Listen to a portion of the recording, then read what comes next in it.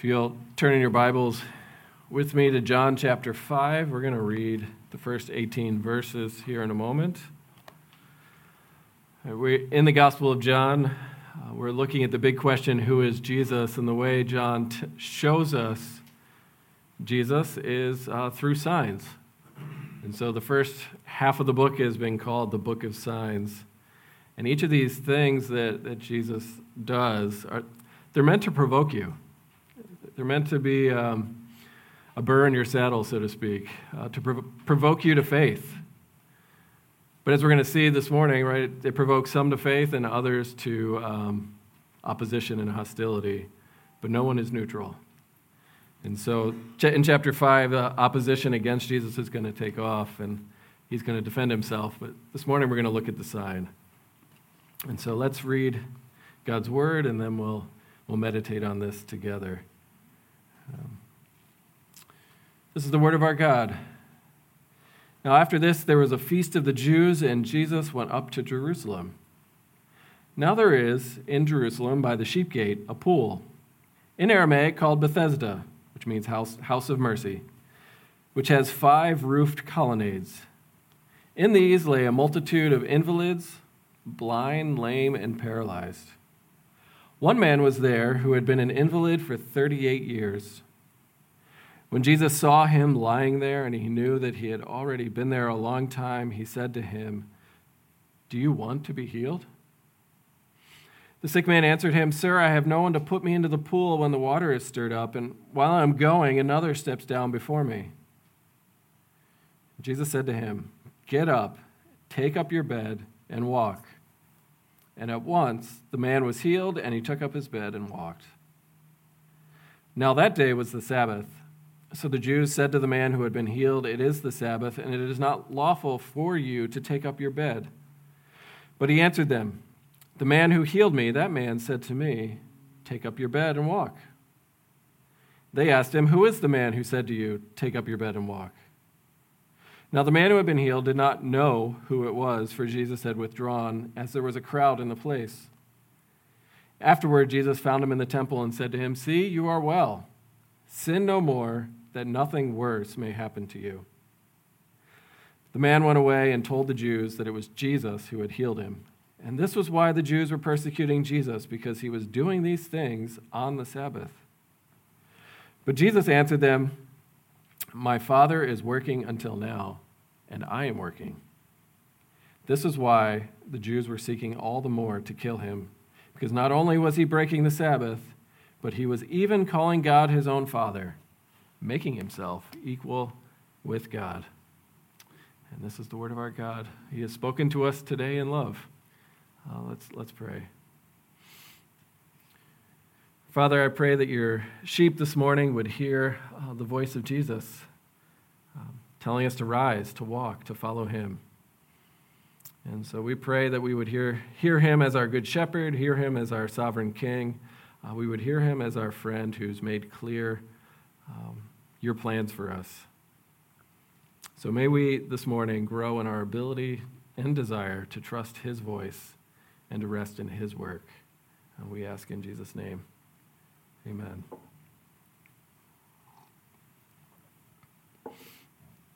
So last week, I mentioned this quote by this American author, John Updike, and how he described the world without God. And he argues that if you look at the world without God, right, just go read the news, it's a horror show.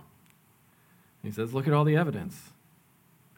Landslides, plagues, massacres, falling airplanes, incessant carnivorousness, right, nature specials. Amber alerts go off during church. This is me now, not him. Right, rumors of war, actual wars. You could also add just the way the human bodies are falling apart to that list. Because if you look in John 5, right, you just look at the contrast to add to that evidence. Because on the one hand, you have just the sadness, right? There is a multitude of invalids. There's a large crowd of people who cannot walk for various reasons, who cannot see. This is a multitude of men and women whose lives have been ruined by the fall. And so they're all hanging out in the shade under these colonnades, under these porches, staring at all day at the water, hoping to see a ripple, a sign of maybe God supernaturally, I would argue superstitiously, is doing something so whoever gets into the water first gets healed. They're unable to work. Right? And so if that's your story, how do you think they would hear Psalm 92 that we read this morning? For you, O Lord, have made me glad by your work. At the work of your hands I sing for joy. Right? I'm sure they have questions. I mean, how do you hear that psalm when you come to church on a Sunday, just beaten down by sin and suffering, being well aware that you're being haunted by living in a death-haunted world? Right? Now, you got that, but you also have a contrast because John is really clear, right? There's these difficult stories, but Jesus is down there in Jerusalem at a feast. Right? So here's a moment where you're supposed to be giving thanks to God. You're supposed to enjoy God, his creation, and his redemption. You're supposed to say thank you. You're supposed to sing Psalm 92 because it's also on a Sabbath, right? A day of rest. Right? And it's hard to rest when your body isn't working. Right? And so you can feel the contrast, especially for this man who's been an invalid, languishing, paralyzed for 38 years. Completely helpless. And so this morning, I'm calling the sermon Jesus' Work and Our Rest because this is a sign. This is a sign of Jesus' glory, and this sign points to the finished work of Jesus, the reality that the very heartbeat of Christianity is Jesus makes well those who are trapped by their need. And it's our job to rest in his work by faith. And that rest is offered in the midst of this horror show, so to speak, which allows us to rejoice. So let's look at this text this way. Point number one is you need a concrete hope when things are not well.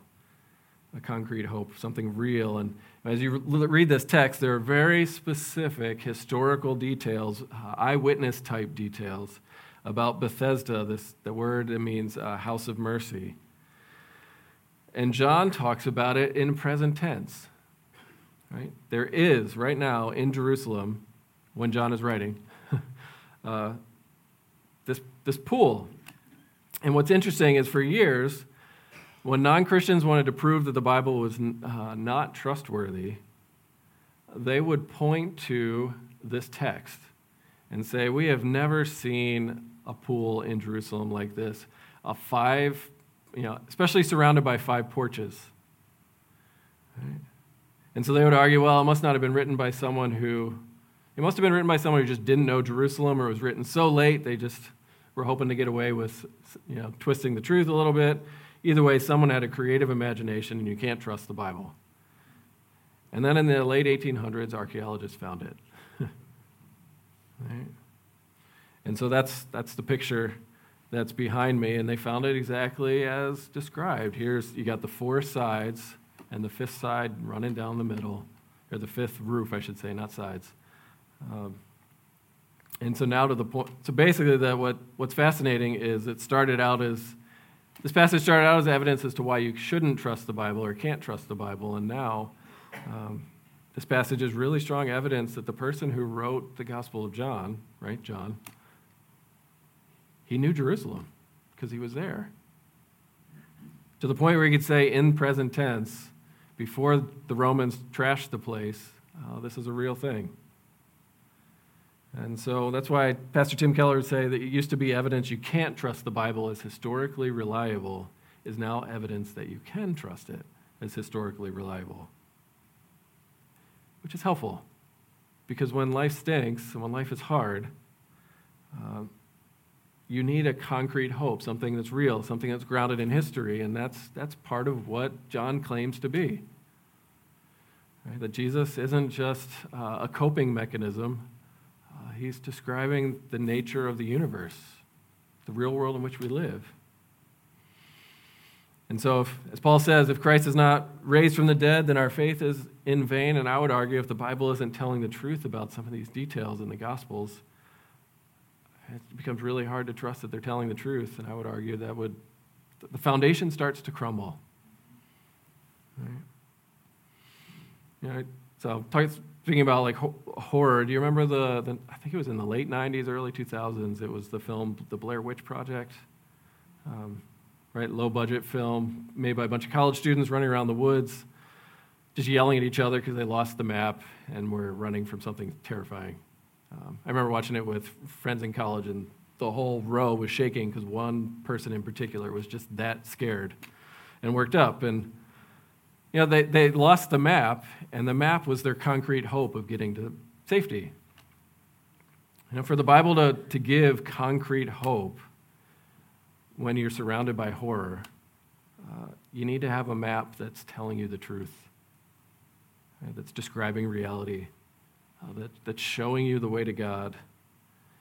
And for it to be of any use to you, you have to trust the details. Right? And that's what I find helpful about this little historical detail about the pool is you can trust the details. Right? And speaking of details, did you notice as we read, there's no verse 4? Right? At least in the ESV. It goes from 3 to 5. It was a test to see if you're paying attention. Probably not on the projected that way. Right? It's not a typo. It's actually intentional by the translators because we have some manuscripts that insert this idea, the local superstition, that the reason why so many weak and wounded are hanging out by this pool is because every once in a while they believe the Lord would send an angel to stir up the water, and whoever got in the water first would be healed of their disease. There's a little note there. And so they want you to be aware that it is in some manuscripts of the Bible, but not the oldest manuscripts. And so the ones that we think are the closest to the original, that's what we have printed for you. So it's a helpful note when you're reading it and you're going, where did that come from or where did that go? Right? Part of the reason that's in there is so that we can see that this man has no concrete hope. He has a superstition. His hope is of something supernatural happening. It's a local superstition. You can see he's trapped. He's just staring at the water for 38 years. Right?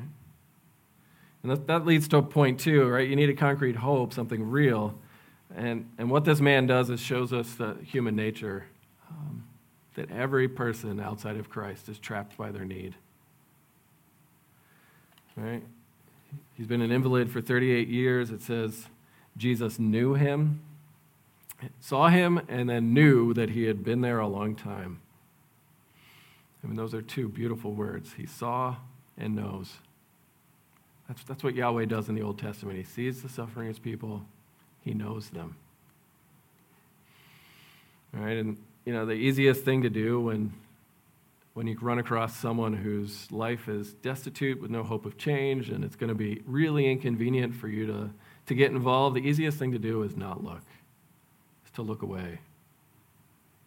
But Jesus looks. It's what the Gospels say over and over and over again when he interacts with people. His love always begins with looking. And so he sees this man trapped by his need and asks him this profound question, do you want to be healed? Do you want to change? Right? You've been this way a long time. Do you really want to change? Right? And I say profound because I know myself, and I think it's just one of the things that's in every human being is we may say we want to change. We may say we want to be made well. We may want to stop doing something that we know is destructive. You may want to forgive. You may want to not nurse bitterness, to not be controlled by our past. But do you really want to be healed? Right? And we all suffer today from past hurts. Do you want to be made well? I mean, for this guy, for Jesus to make him well, now once he starts walking, he's got to start working.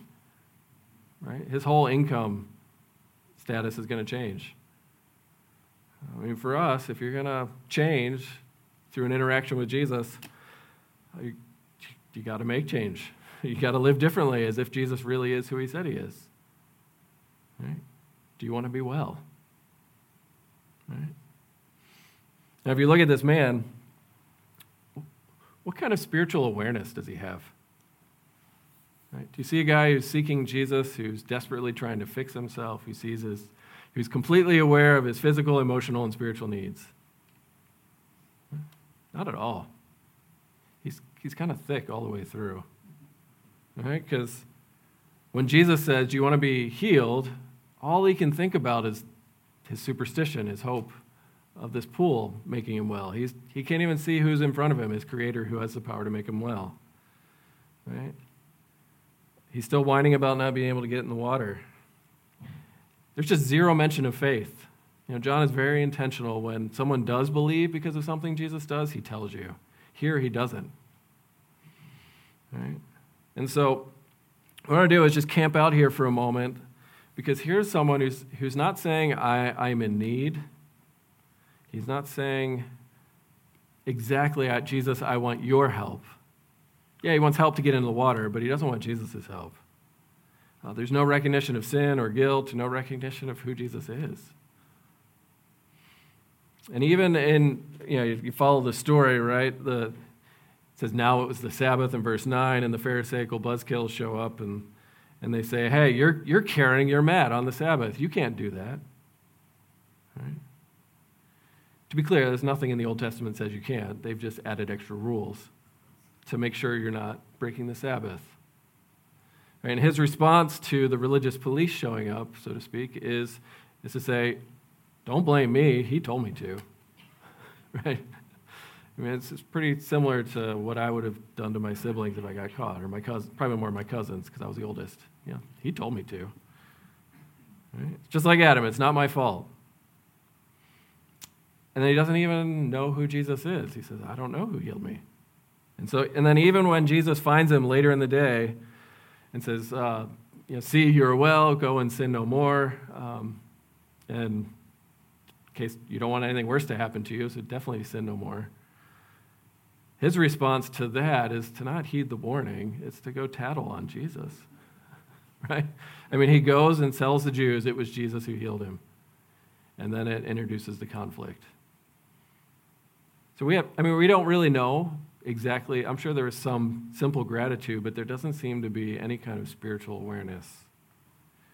He's trapped by his need. Right? I mean, you keep going here, and I think this is why Jesus warns him in verse 14 when he says, sin no more so that nothing worse may happen to you. It's because he isn't spiritually aware. Jesus warns him. Right? A side note here, right? Jesus says, sin no more, and he had been sick for 38 years. And all of us who've ever been sick have said, what did I do to deserve this? Apparently, we don't have that much detail. Jesus seemed to understand that for whatever reason he was an invalid, had some connection to sin. It doesn't go into any more detail than that. And so this is just a good time to hit time out and say, don't be like Job's counselors. Job's counselors, Job's friends, I'll put it in scare quotes. Right? Their counsel basically was, Job, maybe if you were a better human being, God wouldn't be punishing you. It's not helpful. But here, Jesus makes a connection and says, hey, there's something worse out there, something scarier than being paralyzed for 38 years or being sick for 38 years. And what is that ominous threat? Right? What is he saying God's going to do to him? For so long, I would read this passage and say, Jesus, you said, sin no more so that nothing worse is going to happen. Does that mean if I go out and lose my temper, then I'm just going to get struck by lightning? What is the worst? And it seems like Jesus is warning him of the last judgment, God's judgment. Because that's where Jesus goes when he defends himself later in this chapter. Right? Because Jesus will say, "Truly, truly, I say to you, whoever hears my word and believes him who sent me has eternal life. He does not come into judgment. He has passed from death to life." And then verse 28 and 29, this is the point I want us to see, is, "Truly, truly, I say to you, an hour is coming and is now here when the dead will hear the voice of the Son of God, and those who hear will live. Do not marvel at this, for an hour is coming when all who are in the tombs will hear his voice and come out. Those who have done good to the resurrection of life, and those who have done evil to the resurrection of judgment." So I need to make a Bible connection here for you, so you can see just how trapped in his need this man is. Jesus just called him the walking dead. Right? If you don't have faith, Jesus' voice goes out to raise the dead, even now, in present tense. We'll talk about this more next week. Right? While Jesus is talking, he's making the spiritually dead alive when he preaches the gospel. Right? But what's interesting is this sick man, he functions as a mirror for us, because when you read verses 28 and 29, as we just did, it says an hour is coming when the dead will rise. They'll be rise up to be resurrected or rise up to stand for judgment. That same idea in verse 28 and 29 is found in verse 8 when Jesus says, "Get up, take up your bed, and walk." Right? He's able to make well through the power of his voice. Rise up. So you go, okay, that's an interesting connection. What does that mean? Well, I think you can circle back around, right? On the one hand, you have this beautiful miracle of Jesus making his body well, but what is his deeper need? One, look at how sin is plaguing him. He's blind. Right? He can't see Jesus. He doesn't know Jesus. He seemingly doesn't see the danger of God's judgment to the point where Jesus warns him. He needs to know that he can get out of that judgment by trusting in Jesus. Right? To quote John 3, right, unless one is born again, you cannot even see the kingdom of God. So he's spiritually blind. He's paralyzed, stuck in his old patterns and habits. We all understand what that's like, of wanting to do the right thing, but you're still pinned down by this bad habit, this evil that you can't kick.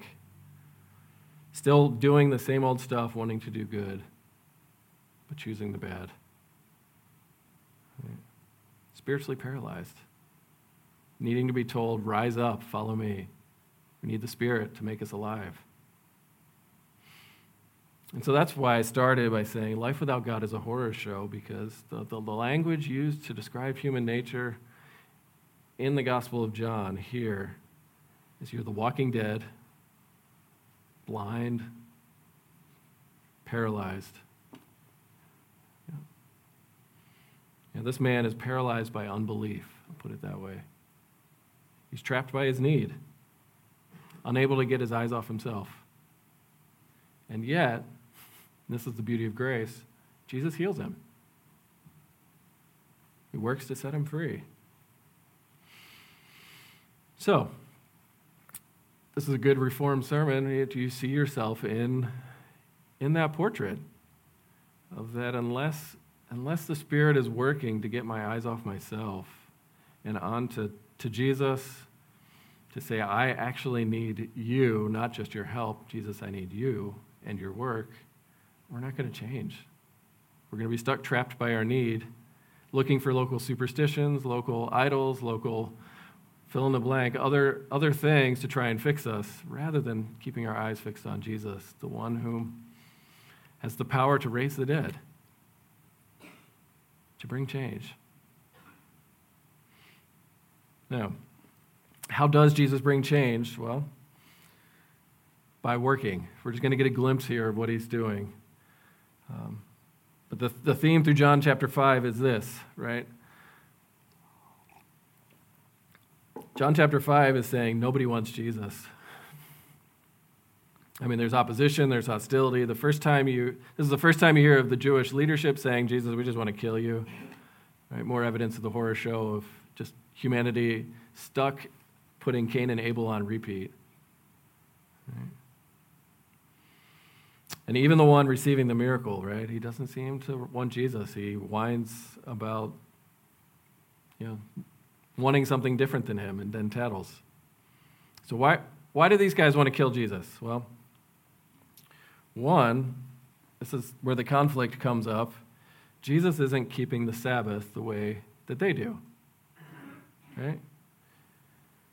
And I know it's hard for us as modern Americans to understand just how central Sabbath keeping is and was for the Jews, right? So Leslie Newbegin, the missionary scholar, says the law of Sabbath rest was perhaps the most important of all the bulwarks, all the walls that Judaism used to protect themselves from erosion by the surrounding pagans and paganism, which is a very scholarly way of saying keeping Sabbath was the way they maintained their cultural and religious identity surrounded by people that don't believe like them. Here's how we maintain who we are. And our proof is we keep Sabbath. That makes us different. That makes us holy. That makes us set apart. Right? So you start to get an idea of why they're getting worked up. That the reason they would rest from work on the seventh day is it's what they use to feel okay, like God is okay with us. And to prevent them from sliding into cultural decay. What would that be for you? Right? But you add this idea from the rabbis, there was also this local belief that if every Jew could keep Sabbath perfectly, then the Messiah will come. And when the Messiah comes, he's going to right all that is wrong, and Israel will rise up to their glory. And it's because they would argue that to keep Sabbath is equivalent to keeping all of God's commandments. So, in other words, if you could just get everyone to do the right thing, to shape up, to get along, then the Messiah will show up and heal the world. God's kingdom will come. And so, in order to get to that point so that the Messiah would come, this is what the Pharisees and scribes did.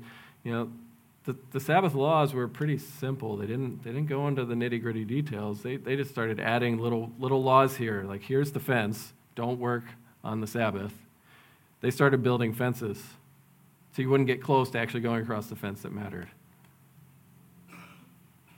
And so then it became equivalent. If you cross this fence, which is 100 yards from the actual fence you were told not to cross, you're already a Sabbath breaker before you've actually broken the Sabbath. And so for them, this is what happens. Their religion justifies their willingness to break the same law that God says not to. Right? So when Jesus was okay in saying, hey, newly healed guy, carry your bed, it's okay to do that on the Sabbath, they got angry. They were ready to kill him because they were really tuned in on the Sabbath. I mean, that's an ugly picture into the human heart when humans are able to use God's good laws to justify harming others. One of the best religious shows I've seen that I don't want to watch again is a horror show on Netflix. It was called Midnight Mass. So don't hear this as a justification to go watch it. This is what's interesting. There's a creepy monster, but the creepiest monster in the whole story is the clergy, who manipulate, who harm, who don't protect the people but use the people for their own glory, for their own good. Right? It'd be a great thing to watch with people who outside of the church who have questions about what church is. But like I said, it's sad, it's scary. That's Pharisaical religion, willing to break God's law of love to enforce others to keep God's commands. And so, Jesus' response to their hostility is in verse 17. Jesus said, my Father is working until now, and I am working. So here's why Jesus does what he does. This is, if you're on the playground, this is like Jesus poking them on the shoulder. He is kind of getting in their face, so to speak. He's just being honest about who he is, and that makes them mad, right?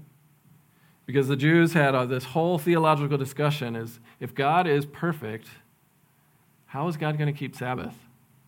Because if God stops his work of holding all things together, then everything just goes poof and falls apart. So therefore, it must be possible for God to work on the Sabbath, and he alone is the one allowed by God to work on the day of rest. So you could say God is working every Sabbath. So then you can hear the bombshell when Jesus, defending himself, identifying himself really. When he says, my Father and I are working on the Sabbath, he's saying, look, I am equal with God here.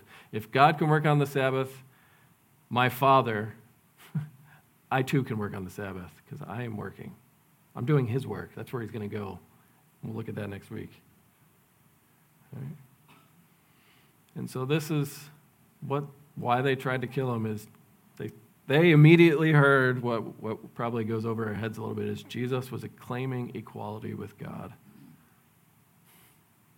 He's claiming to have the authority, the same authority that God does to work on the Sabbath. So what does that work? Well, in this chapter, it's to bring a healing Sabbath rest to a world that is blind, lame, and paralyzed. To rescue those who are trapped in their need. And the way here in this text, he heals a man who doesn't ask for help. Jesus raises him up. Jesus does all the work. That's the gospel. That's the good news. Except this man didn't believe. So for us, what Jesus did, right, that's what his perfect life in order to give us a Sabbath rest, a rest where we can enjoy, where we can put to death the voices of condemnation in our own head and in our own heart, put to death the very real shame and guilt we feel because we are sinners in the eyes of God. We just prayed about our anger, right? That's convicting of itself, and that's just one small part of our humanity. No, in order for us to be free from judgment, to be free from condemnation, to be free from justifying ourselves by our own work, right? Jesus is at work now on the Sabbath. And so when you get to the cross and Jesus says, it is finished, tetelestai, in John 19, that is an astounding thing to say, that my work is done. I've achieved perfect righteousness sent by my Father to accomplish. Part of what he's communicating is that you are forgiven and all who believe in him are set free from judgment, and that because Jesus was judged, you're free to be raised up into a condemnation-free life. Jesus is your rest. That's what that John is pointing at over here, that because Jesus is working, he is working for your rest. And elsewhere in the Gospels, of course, Jesus says, come unto me, all you who are weary and heavy laden, and I will give you rest. The Heidelberg Catechism, right, when it describes how do you keep Sabbath as a Christian, right? Rest in Jesus and begin right now the eternal Sabbath. Because Jesus' work is what allows you to be treated in God's eyes as if you'd kept every single one of God's commandments, despite still desiring and doing harm. What we need to hear is Jesus' voice to get up. Right? Get up, follow me, walk and follow me. And the reason we struggle, or the reason we're paralyzed so often is just because of our unbelief in Jesus' finished work. We're like the man at the pool, and Jesus says, do you want to be well? And we say yes, while looking elsewhere, not at Jesus. That's how unbelief works. Right? So this is the power of the gospel illustrated. Jesus is able to heal an invalid for 38 years who did not want to change, who was trapped in his need, who contributed absolutely nothing to the miracle except his need. And that's what we bring to the table in the gospel. Do you believe that? Right? So that's the call this morning. Come to the cross, an empty tomb. Bring your need and see Jesus love you to the depths as you see him condemned in your place. And now looks at you sitting at the right hand of God, and we can hear him once again say, do you want to be made well? Rest in me, says Christ. Get up, take up your cross, and follow him. Let's pray. Father, we thank you for this gift of grace, sheer grace that we just heard and saw, and I pray for our hearts, Lord. There are things that we are stuck on, things that we are struggling to do, to obey. So I pray first that we would trust you as our Savior. We would come to a clear understanding of the gospel, but also then, Lord, as we struggle to change, as we find ourselves paralyzed by unbelief, Lord, may your Spirit speak with our spirit that we are your children, and that we would hear Jesus calling us by name to get up and follow him, that we would be ready and willing to keep his commands. So enlarge the cross in our eyes, Lord, even as we shrink, and help us see the way you've taken the shackles off our hands. May you continue to glorify yourself through our work as we follow Christ. In Jesus' name, amen. Let's stand and sing.